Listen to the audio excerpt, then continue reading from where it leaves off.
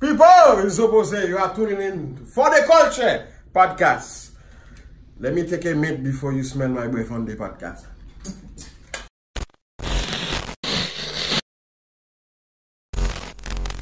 For the culture. Back at it again. It's the For the Culture podcast. We have a special guest with us today, Naz Perez. What's going on? Thanks for having me, guys. No problem. Are you guys all in Florida? Yeah, we're all in Florida. Wow. I'm sending you guys my love right now. How are you guys all doing right now? We're good. We're amazing. How about yourself? I'm okay. I'm pretty heartbroken. I'm heartbroken and hopeful, I think would be the word. You know, I run a support group for people that are heartbroken.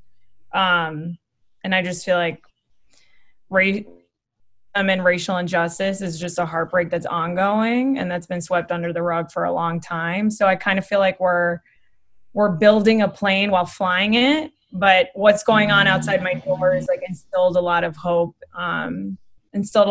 in me. Like I feel very proud to be a part of this generation, if that makes sense. So yeah, you said you miss Florida. What part of Florida are you from?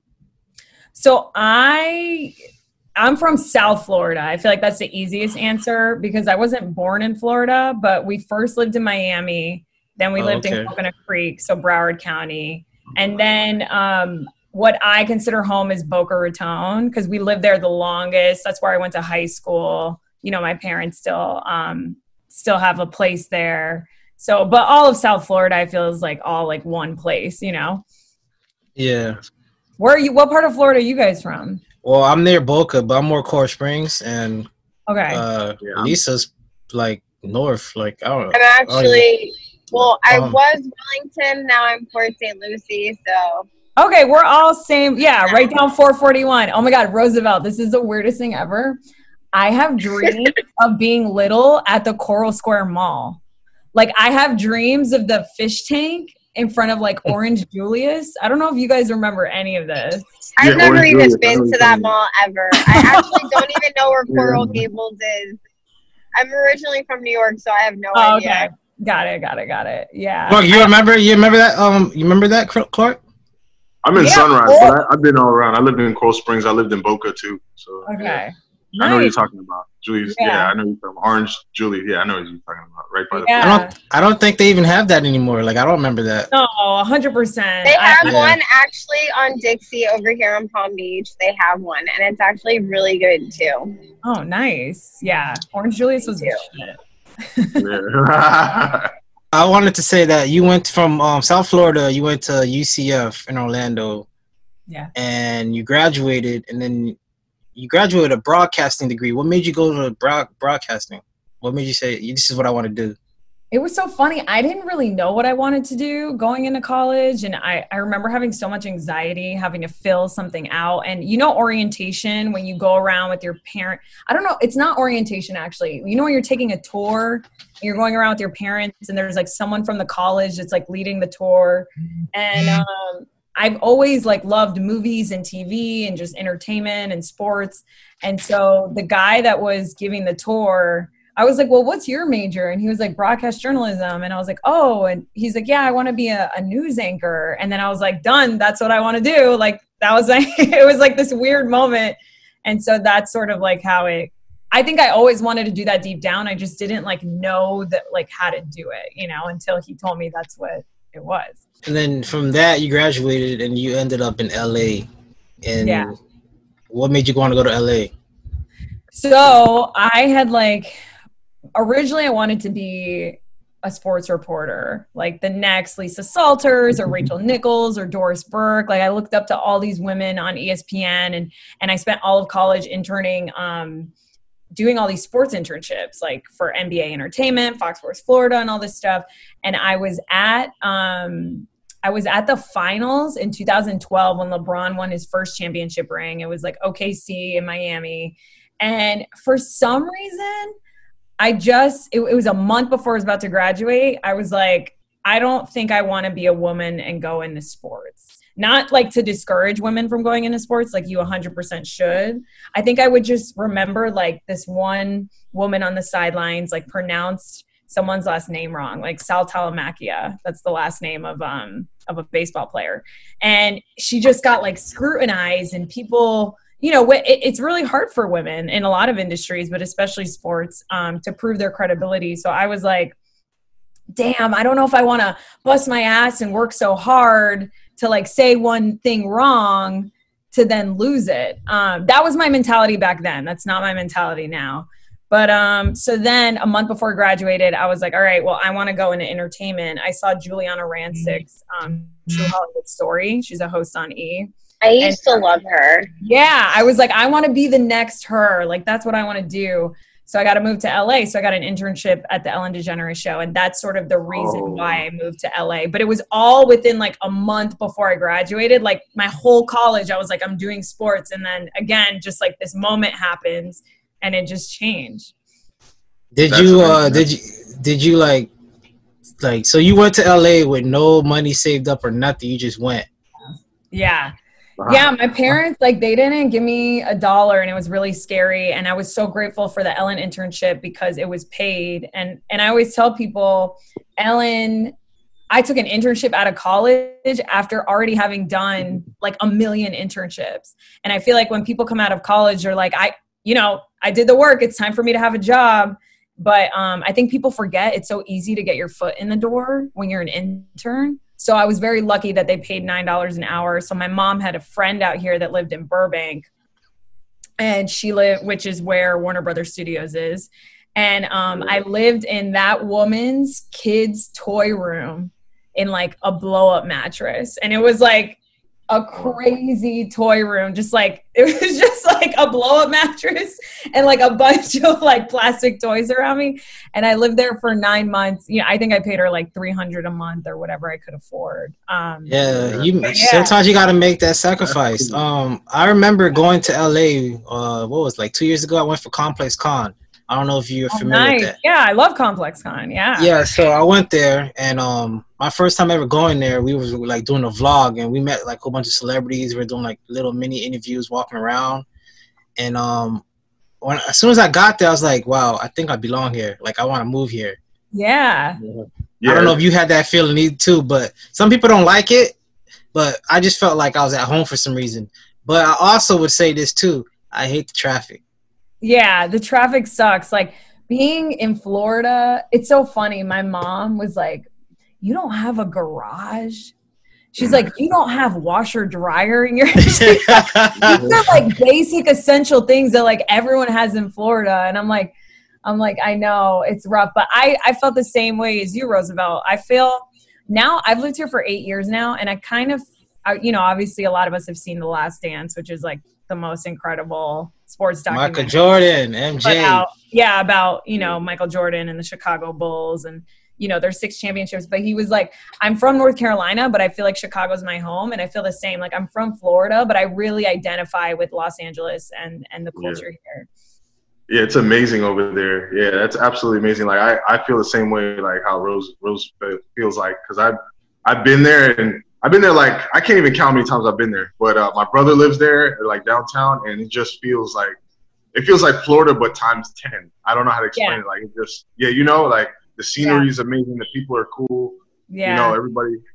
Everybody's so connected too. Like, they just, It's expensive up there too. Oh my God, it's so expensive. I mean, it's not New York. Like, I feel like I have a lot of friends that moved to New York from Florida because it's sort of like the 2-hour flight and it's easier. But I don't know. I'm like, the weather here is so much better. But no, it is. Yeah, really, I hear San Diego is amazing. I have one of my best friends that lives in San Diego, and they say that it's amazing. And he sends me like videos and photos, or like he'll FaceTime me and the kids and stuff and show us, and it looks awesome. Yeah, San Diego legit has the greatest weather, like, of all the country, I think. But yeah, it's expensive here. Like, I live in a room, as you guys can see.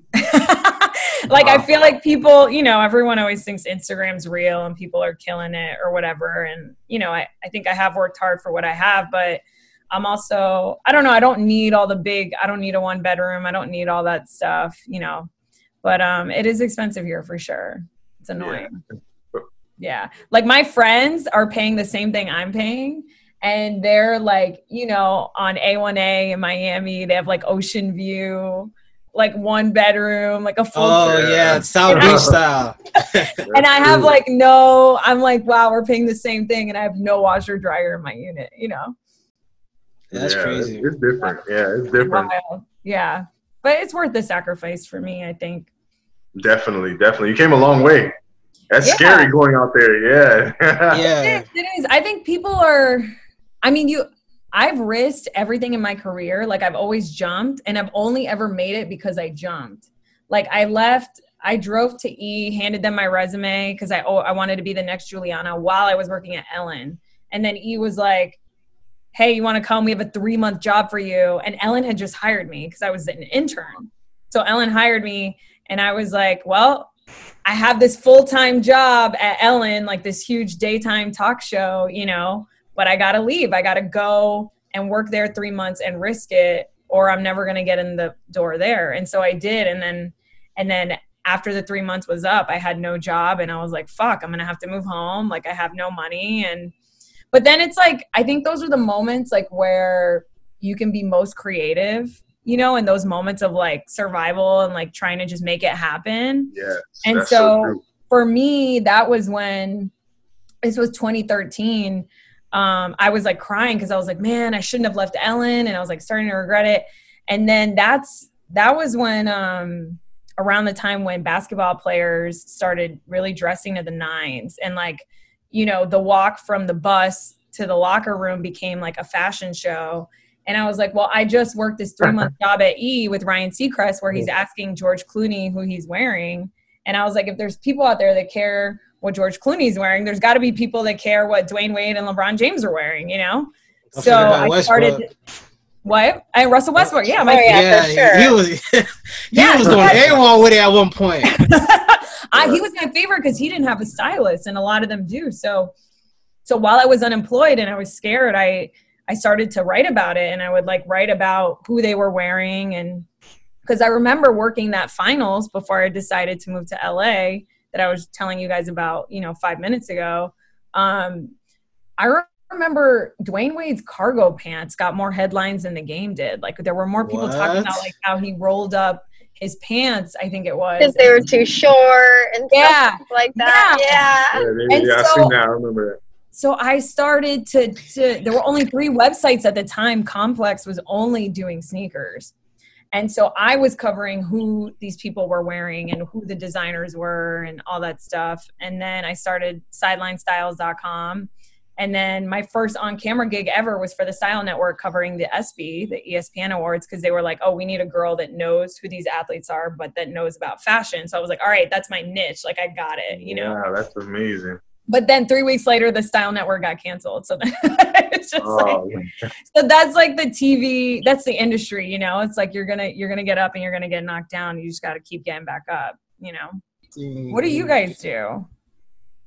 I'm a hairstylist and I own a barber shop, but I do work a lot of the Miami Swim Week and Fashion Week and a lot of weddings. So I do like kind of the fun stuff. So I get to kind of dabble a little bit in that, which is pretty fun, you know, because it's always pretty hectic and chaotic. I need you to do my hair when I get down there because I feel like no one knows how to Let me know. Yeah. I'm actually always in Boca too. I'm not too far from that. When we have an office in Fort Lauderdale, when we're not in quarantine, where we actually all meet up in Fort Lauderdale. Yeah. How long has it been since you guys have all seen each other? March, February? Wow, 3 months before spring break. That's true. Yeah, it was a long time, man. Actually, no. I seen Clark 2 weeks ago for his daughter's birthday party. Oh yeah. I got to see him FaceTime though. Yeah. You were at my house. I was there in spirit through FaceTime. You know. That's amazing. Are people? It's so. Being from Florida and moving away, you sort of have to become this like defendant of Florida. Yeah, that's so true. Like. You will be attacked. Like I had my Florida license plates on for the longest, like way longer than I should have ever had. And people were like, man, you're from the penis of America. And it's like, and I'm like, yeah, and I'm proud of it. Like I love Florida, but are people actually quarantining there? Because from what we see on the news, and I know the news isn't like always like ever really accurate of what's actually going on, but it seems like no, girl, people are outside. not really. Honestly, I want to say like a week, everybody kind of was over it. I mean, they're still taking precautions where it's like limited amount of people in Walmart. But like, I mean, everybody is still at the beach. People are still running around. People are still, you know, working out, like having parties. Spring break was that same month, and everybody was partying in Miami and covering the beaches. And, you know, it was super hectic regardless. That's so wild. no, I mean, at least by me, I don't think It calmed really down taking it though. as serious as they probably could, to be honest. But it did, like, people are staying in, but they're not exactly, like, restaurants are open and there's still people out. Like, I just actually saw in Fort Lauderdale, there was a friend of mine who snapped, like, you know, a Snapchat or something. And she was out at a club and it was packed. Like, there were a lot of people and it was in Fort Lauderdale. And I'm like, girl, you don't even have a mask on either. So, I mean, what's gonna happen? And I just saw, like, I've been on watching the, you know, statistics and the rise and the cases and stuff like that. And obviously, I'm sure it's not 100% accurate, but, you know, they've kind of spiked quite a significant amount. So I'm trying to just stay in my quarantine zone. And not. The essential water. It's best. I love alkaline water. Yeah, I'm scared for the numbers. I'm scared because my parents live there and they aren't really, I feel like I was becoming my parents' parent. You know, I was like, a lot of people are feeling like that. Yeah, a lot of people's feeling like that.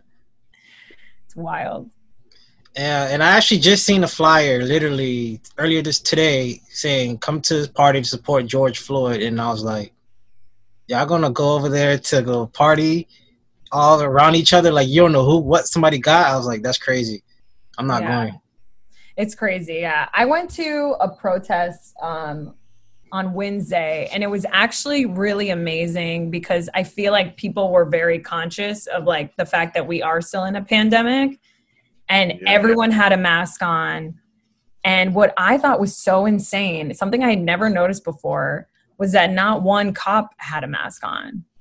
Yeah, You know, Clark was saying something like that. And you know what else Clark said? He said, why are the police officers not protecting, like, the, what you said, Clark? Protecting the stores? Why aren't they? It's like they're trying to prevent the protesters from doing something, but why not just go straight to the stores in that district and just block them off if you can? You know, why not just try to put a barricade in front of the stores, you know? Yeah. I mean, it's all, I think that all really went down here last weekend, and everything, it feels like the city's like cleaned up now. A lot of the community like came out, and it feels like that's not really like an issue here anymore, but the National Guard is here. Like the military is like down the street. Oh, wow. And it's very off-putting, and it's weird. Like we're living in very wild times. Yeah, seems like, but but I know we just kind of try to stay positive, because I'm not gonna lie, I was getting to the point where, like, you know, I was getting my emotions into it, and I was like, man, you know, like they are breaking stuff and, you know, going into the stores and they're mad, and maybe that's how they should do it. And then I was like, you know, I had to take a step back, because, you know, Lisa did say something and you know, think about those people with that own the businesses, even though they have insurance, then that insurance is not going to, you know, they don't know if they're going to cover 100%. Or exactly. And also the time it's going to take to recover, to get that money to rebuild. You know, it may take forever since what's going on. So right. Yeah. It's crazy. It's heartbreak all around, man. Yeah. What are you?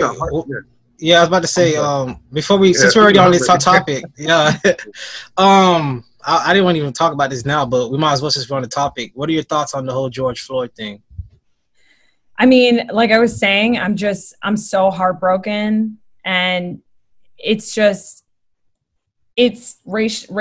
is a heartbreak that is ongoing, and it's just going to take a lot of time for people to look inward and do the work. But and like I was saying to you guys earlier before we started recording, it feels like right now we're building a plane while we're flying it. But I think I am hopeful, because through Instagram and social media and people's voices and everything happening outside my door, like I feel like there is more hope and togetherness than being alone. And I think there's been a lot of lack of empathy in the world, and I feel like I'm feeling people are feeling guilt, and through that guilt, it is showing that they have the capacity to learn, to empathize, to change. So, you know, I just as much as almost like everyone in the world am devastated over George Floyd. Breonna Taylor, I feel like a lot of people aren't talking about Breonna Taylor. Yeah, Today's her too, yeah. birthday. Oh, I absolutely agree, yeah. And, you know, It's, you know, I feel like they tend to forget, but it's just multiple people as opposed to one, you know? and there's so many that we don't even know of, and this has been happening forever. So, I think I just have to remain hopeful right now, and I am really proud to be a part of this generation, and I really hope people get out there and vote. You know what I like about this generation too, compared to like the other rides that I seen. I wasn't there, but based off of I heard older people talk. This generation have all races coming together. Like there's a lot of white people coming, like speaking up for like, and it's not their parents. And I see a lot of older white people, but it's really the younger generation that's out there fighting, like trying to change, make a change. Mm-hmm. And yeah, it's like you said, our generation and the generation under us is really this might be the threshold where everything changes. Like this might be the year 2020 where everything just stops and change. Yeah, I was seeing, you know, I think in the beginning of this year, all of us were feeling like 2020 is canceled, like this year is trash. And now it's, you know, we're in the middle of the year, we're in June, and it feels like there's this turning point and there's this, you know, current where it's like, well, maybe 2020 isn't canceled. Maybe this is the greatest year ever. You know, maybe this is the year everything started to get better for everyone. Exactly. And it's funny, like we're like midway between in the year, and it's like you said, it is starting to, I feel like it's changing just like at the perfect time. I feel like it's gonna change, but just stay positive basically, you know? Yeah. Can I ask you something? Did you hear what Candace Owens said? Like did she on it? No. You didn't hear what she said? No. Oh boy. Yeah. It was a mouthful, man. It was a mouthful. Really? Let me see if I can even. Yeah, it was a mouthful. Like it's crazy. Let me see if I can even find it. I was like, oh my god. Go ahead. I like your podcast, by the way. I just wanted to say. Yeah, I was listening to it. Yeah. Yes, I love it. It definitely has great content and relatable things. Thanks. All right, so I'm about to play it. So it's like 14 minutes long, but I'm just gonna play like I guess the part that you should hear. Okay. Family, I have decided to do this video. It has been weighing very heavily on my heart and on my mind as well. And it was something that I wanted to say early on, but there were so many emotions and so much pressure for me to go with the popular opinion about who George Floyd was. And sometimes it can be difficult when there are just so many external pressures to say what you believe. And this was an instance where I felt like my silence would have been better in the beginning, but the more that I think about it, I realize that we are being sold a lot of lies, and at the detriment to the Black community, at the detriment to the white community, and at the detriment to America as a whole. So I want to come out and say that I do not support George Floyd and the media depiction of him as a martyr for Black America. I'm going to explain why, and I hope that some of you guys will understand where I'm coming from. I have spent a considerable amount of time reading a lot of Black authors that I think are some of the most brilliant Black Americans breathing. Walter Williams, Shelby Steele, Thomas Sowell. And I recently came across something that was an idea that was planted into my head by Shelby Steele. And it has been something that I cannot forget. It is something that will stick with me for the rest of my life. And it is something that I hope for the Black Americans that are watching will stick with you for the rest of your life. Shelby Steele said that the Black community is unique from other communities. Our culture is unique from other communities because we are the only community that caters to the bottom denominator of our society. Now, let me explain what that means. It means to say that not every Black American is a criminal, not every Black American is committing crimes, but we are unique in that we are the only people that fight and scream and demand support and justice for the people in our community that are up to no good. You would be hard pressed to find, a Jewish person who has spent 5 stints in prison, who commits a crime and dies while committing a crime, and that the Jewish people champion and demand justice for. You will be hard-pressed to find this in white America. You'll be hard-pressed to find this even in Latino America.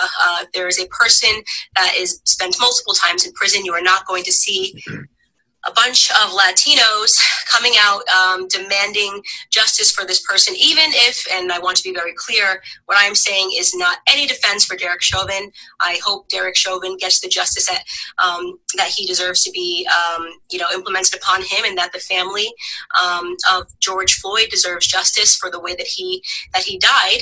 But I also am not going to accept the narrative that this is the best the Black community has to offer.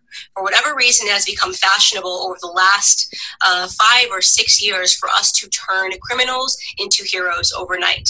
And it is something that I find to be despicable, and it is something that I refuse to stand by any longer, and I am not going to play a part in it, no matter how much pressure comes from Black liberals and Black conservatives as some token of people wanting you to believe that this is the only way you can be Black, is you have to say this was wrong and that this person was amazing. I won't do that. George Floyd was not an amazing person. And as soon as this video hit the internet, I did just basic searches. Everyone jumped on it and was looking at the police officer, and everyone agrees that the police officer was wrong, and the police officer has been arrested. So that is not the reason I'm not discussing that, is because that is not something that has been misconstrued in the media. He has been turned into the devil that he is, and there is no reason for us to harp on that any longer, because white Americans are not uplifting Derek Chauvin as a victim or pretending that he's an amazing human being. But George Floyd is being uplifted as an amazing human being. And for those of you who have not yet seen the clips and did not pursue or wait for more clips to come out, first and foremost, George Floyd at the time of his arrest was high on fentanyl, and he was high on methamphetamine. This came back in both of his autopsy reports. If you pursue the 911 transcript, you can see the person describing somebody who is out of their mind high, and which is what made the person fearful, because he tried to use a bill that I guess was a fake bill to purchase something, and then he was outside acting weird, and they, in their police call, said that this person was obviously distorted on drugs. When he is put into handcuffs and is put against the wall, a baggie of what looks to be like cocaine or it's white. It's a white baggie that he drops onto the floor that you can see in an image. If you look up the clip, the media is refusing to circulate it. You can find it on Twitter. If you use DuckDuckGo and look up George Floyd baggie, you can watch the clip yourself with your own eyes. He had drugs on him at the time of his arrest. Now, barring all of that, nobody thinks that he should have died during this arrest, but what I find despicable to be is that everyone is pretending that this man lived a heroic lifestyle when he didn't, and I want to talk about what his lifestyle was leading up to this moment, and why I refuse to accept the narrative that this person is a martyr or should be lifted up in the Black community, and that we should be buying t-shirts with his name on it, okay? So here we have, first and foremost, let's start from the bottom of his record. And by the way, I am not saying that if you have a record, you don't deserve a second chance. I think people get arrested, and some people can serve time in prison, and I believe in second chances, but I do draw the line when it comes to second, third, fourth, fifth, sixth, seventh, eighth, and ninth chances. 1998, he spent 10 months in prison for theft with a firearm. That was the first prison stint that I could find on him.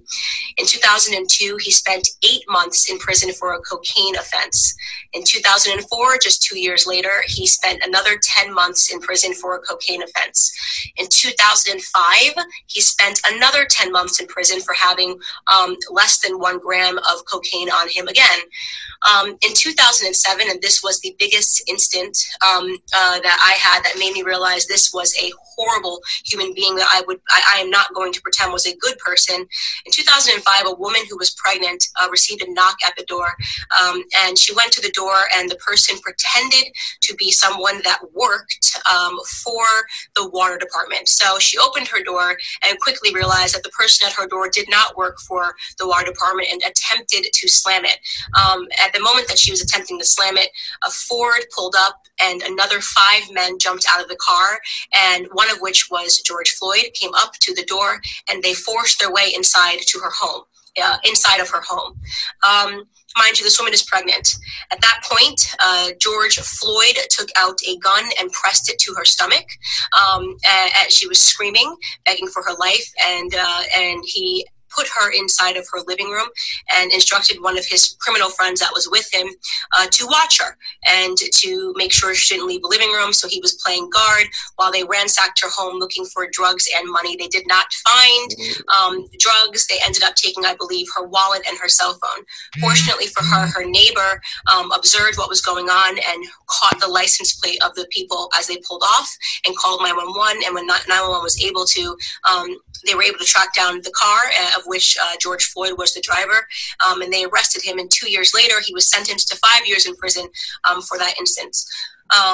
Now, you can say the media is portraying it like he was just getting his life together after, being released in 2014 following that incident. He was just getting his life together and moved and was going to start afresh. I'd like to believe all of those things, and there's a gap, and he never got in trouble for 5 years until this incident when the police were called on him again. But you are defying common sense to believe that this person suddenly became an exemplary character but happened to be high on fentanyl and methamphetamine and trying to use a bill, a fake bill, to purchase something. And so, in my opinion, George Floyd was a criminal. He was a criminal. And just because he was a criminal doesn't mean he deserved to die at the knee of a police officer. But it does mean that I am not going to play a part of the broken Black culture that always wants to martyr criminals, who wants to pretend they were these upstanding human beings that just wanted to help society, that just wanted to reach out and uplift society. And he has a rap sheet that is long, that is dangerous. He was an example of a violent criminal his entire life. Okay, up until the very last moment. Now, again, I want to be clear. This is not a defense for Derek Chauvin. No one that I have spoken to, no one in the news is defending Derek Chauvin. He is getting what he has coming to him. Okay, great.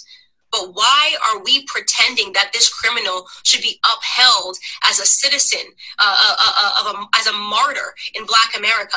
A martyr for a fake narrative, by the way.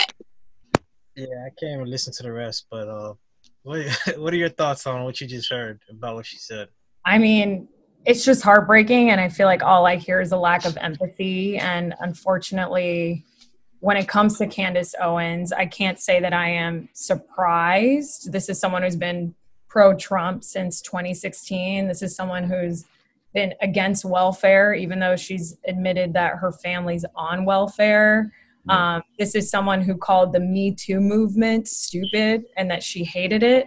So I think all I can say right now, because I haven't listened to the entire thing in its entirety to form a complete and full and honest opinion, I just think it's heartbreaking, but I'm not surprised.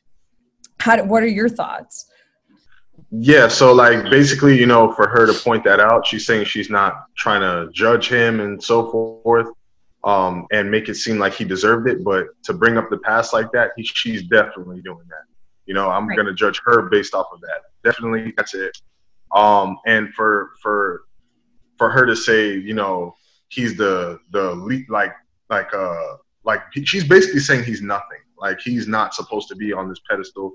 But if we're saying all Black lives matter, I'm saying he does matter. And it looks like, he, within that 4 or 5 years, he was getting his life together. That's what it seems like, Oh yeah, you didn't get to hear that part, but she was like, there's a 5-year gap between the year he got arrested. And my whole point is people change. People go through things. You don't know what situation he was put in to be doing all this stuff. And then secondly, nobody said he was the face of all Black Lives Matter. It's the whole police brutality. That's what's going on. That's what we're talking about. Behind it, not necessarily. Yeah, we're not. Yeah, nobody made him the face of what's going on. So I don't know what she's talking about. And he didn't ask to be the face of it. He died during an injustice. He should be alive right now. Yeah, so like I said, didn't understand it. It feels like a big lack of empathy. And it really makes me sad, because I think because of this massive lack of empathy, that's kind of how we got here. When people don't care, Yeah.